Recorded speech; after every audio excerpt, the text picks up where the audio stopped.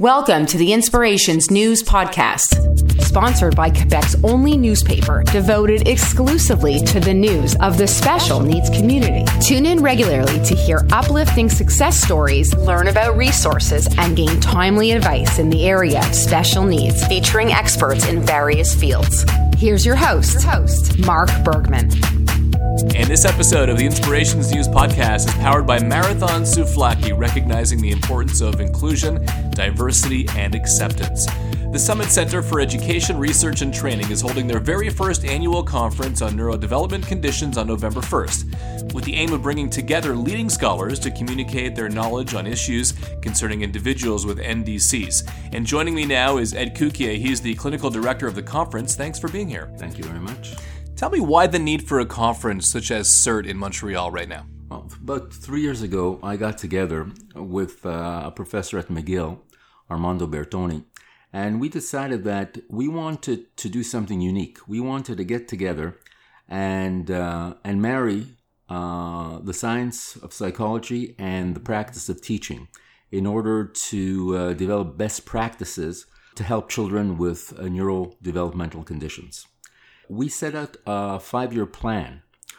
We're in our third year, and part of our third-year plan was to put together a conference on neurodevelopmental conditions. So you're right on point. We're right on point. Excellent. And the conference is for parents, professionals, teachers? Yeah, all three. And for researchers as well, for graduate and postgraduate students in psychology and education. Okay, this year's conference will feature two main speakers. Tell me a little bit about the speakers and some of the ideas they'll be talking about. Our first speaker, our first keynote speaker, is Dr. Bryna Siegel, and she's the director of the Autism Center in Northern California. She has probably about 50 to 55 years of experience in working with children diagnosed with autism and intellectual disabilities, and she recently opened up a center in Northern California to support parents and help parents cope with the challenges of having children and children who grow to adolescence and adulthood. So Bryna is coming to us from California. The second keynote speaker is Michael Waymayer. He's from the University of Kansas, and he's worked in many different school districts working on curriculum development for children diagnosed with various learning disabilities as well as neurological problems. Okay, there's some smaller breakout sessions as well, and we're going to get to those coming up in a couple of minutes, such as sessions on sleep disorder, sexuality, and more. But I want to talk about independence and autonomy. Right, that's going to be sort of a big theme coming up over this conference. Yeah. Tell me how special people with special needs can develop autonomy and independence over time. Well, this is something that we do at Summit School from the start when a student is first accepted. And we try to help them develop their independence through activities in the classroom. This develops further when we have greater expectations of what these students should be able to do.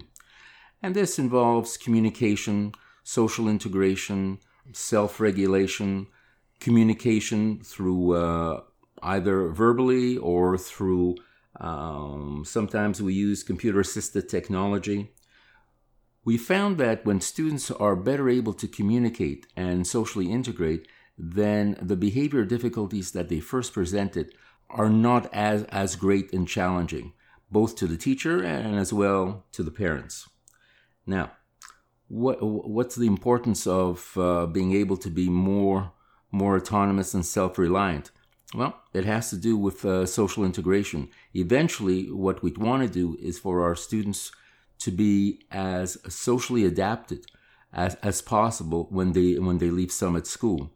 This is usually between the ages of 18 and 21. Once they integrate into society, they need to know about how to speak to another person, how to listen, how to respond to questions. For those that can, how to take transportation, how to get around the city, and they also learn how to do jobs. And so job stages are also a very important part of autonomy and self-reliance and independence for our students. Now, you've been at Summit School for 12 years now? That's right. Can you give me maybe some of your favorite examples of some students that came into Summit School who you've watched grow, flourish? And I'll give you two examples. A student who came in when he was 5 years old and one that came in later as a teenager. The 5-year-old had a lot of difficulty expressing himself, and he would usually go into a rage whenever somebody asked him to do something or even when somebody approached him. And over time, what I've seen is that with the support of the integrated model that we have, and that includes psychologists, social workers, occupational therapists, behavior technicians, physiotherapists, everybody working their part in order to help the student realize their potential. So over time, and now the student is 12 years old, he's able to interact, he's able to ask questions, he's able to follow through with directives from the teacher or any staff. He's actually reduced the medication that he was on when he first came to us. The second student who came to us at 16 years of age had his schooling in multiple settings.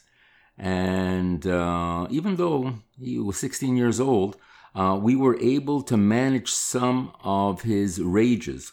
And again, the rages came from an inability to communicate his feelings, and also a feeling on his part that others were not listening or understanding what his needs were. When should parents consider sending their child to Summit? Well, the typical way that we receive students is the public school system, having tried whatever they could, is saying that we just don't have the resources to meet the needs of the student. Now, following that, there's usually an assessment process where the student is tested by the school psychologist, at which point the school and school board apply to Summit School. I think when parents are seeing that their student is not progressing, that many things have been tried, and yet the student is unhappy, the teachers are saying that we can't reach your student is either acting out or withdrawing, and you have a diagnosis of a serious disability, I think that's the point that you should be applying to Summit. Now, you can apply to Summit through the school board, through your pediatrician, and you can and a family can apply on their own as well. But mostly our applications come from school boards who have attempted all kinds of interventions, and yet the student is not making progress. On this podcast, we talk a lot about inclusiveness and inclusive society. How can we be better as a group, as a community, being more inclusive in our society and in our communities? Yeah, I must say that over the 40 years or so that I've been in education, I haven't seen that much of a change in our society becoming more inclusive.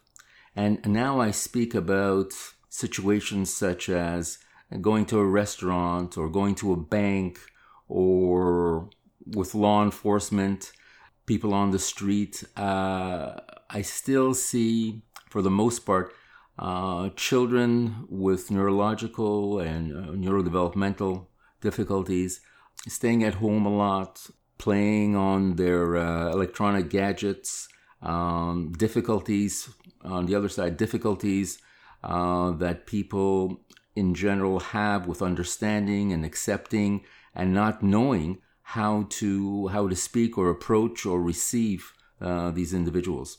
What I would say is education is needed and training is needed for law enforcement, for financial institutions, for restaurants, and also in the medical field. I found in my own personal experience that nurses and orderlies, even doctors, aren't familiar with the needs of individuals with neurodevelopmental conditions. They don't know how to treat them, how to approach them, how to respond to them. And I think training is the only way these individuals will be able to better meet the needs of these children. The CERT conference is taking place November 1st, 2 main speakers and 6 breakout sessions. That's right. Let's just cover a couple of them, including sleep disorder. Sleep disorder is probably about 80 to 85% more common, sleeping difficulties, more common in children and adolescents diagnosed with neurodevelopmental conditions. And that includes children diagnosed with autism, intellectual disabilities, hyperactivity. This might be due to a medical problem, could be due to some of the medications they're taking, could be due to poor sleep habits, how you prepare your child to go to bed. Our speaker, Roger Gadbout, will speak about sleep difficulties, give some ideas, interventions for parents and for what are called educators who actually work with the families at home.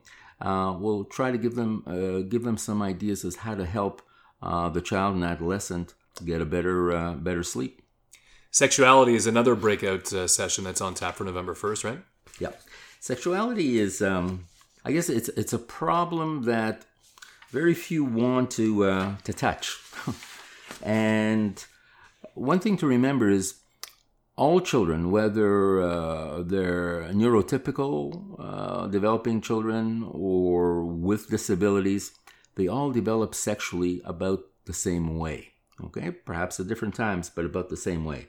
And they have the same urges, they have the same needs for romance, for dating, and they see all this anyway on Facebook and Instagram and so forth.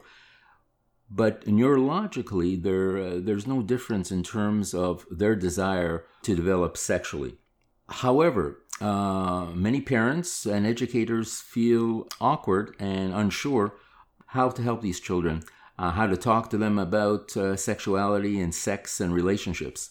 So our speaker, Isabelle Hainaut, will be talking about just that, how to speak to your adolescent about sexuality, about relationships, about dating.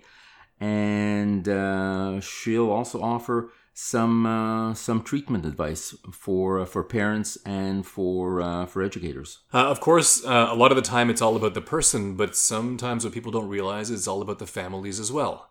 The lives of the families are touched with a person with special needs, and you'll be covering part of that as one of the breakout sessions as well, right? That's right. Both Dr. Siegel and Dr. Waymayer will be talking about parental stress in their breakout sessions.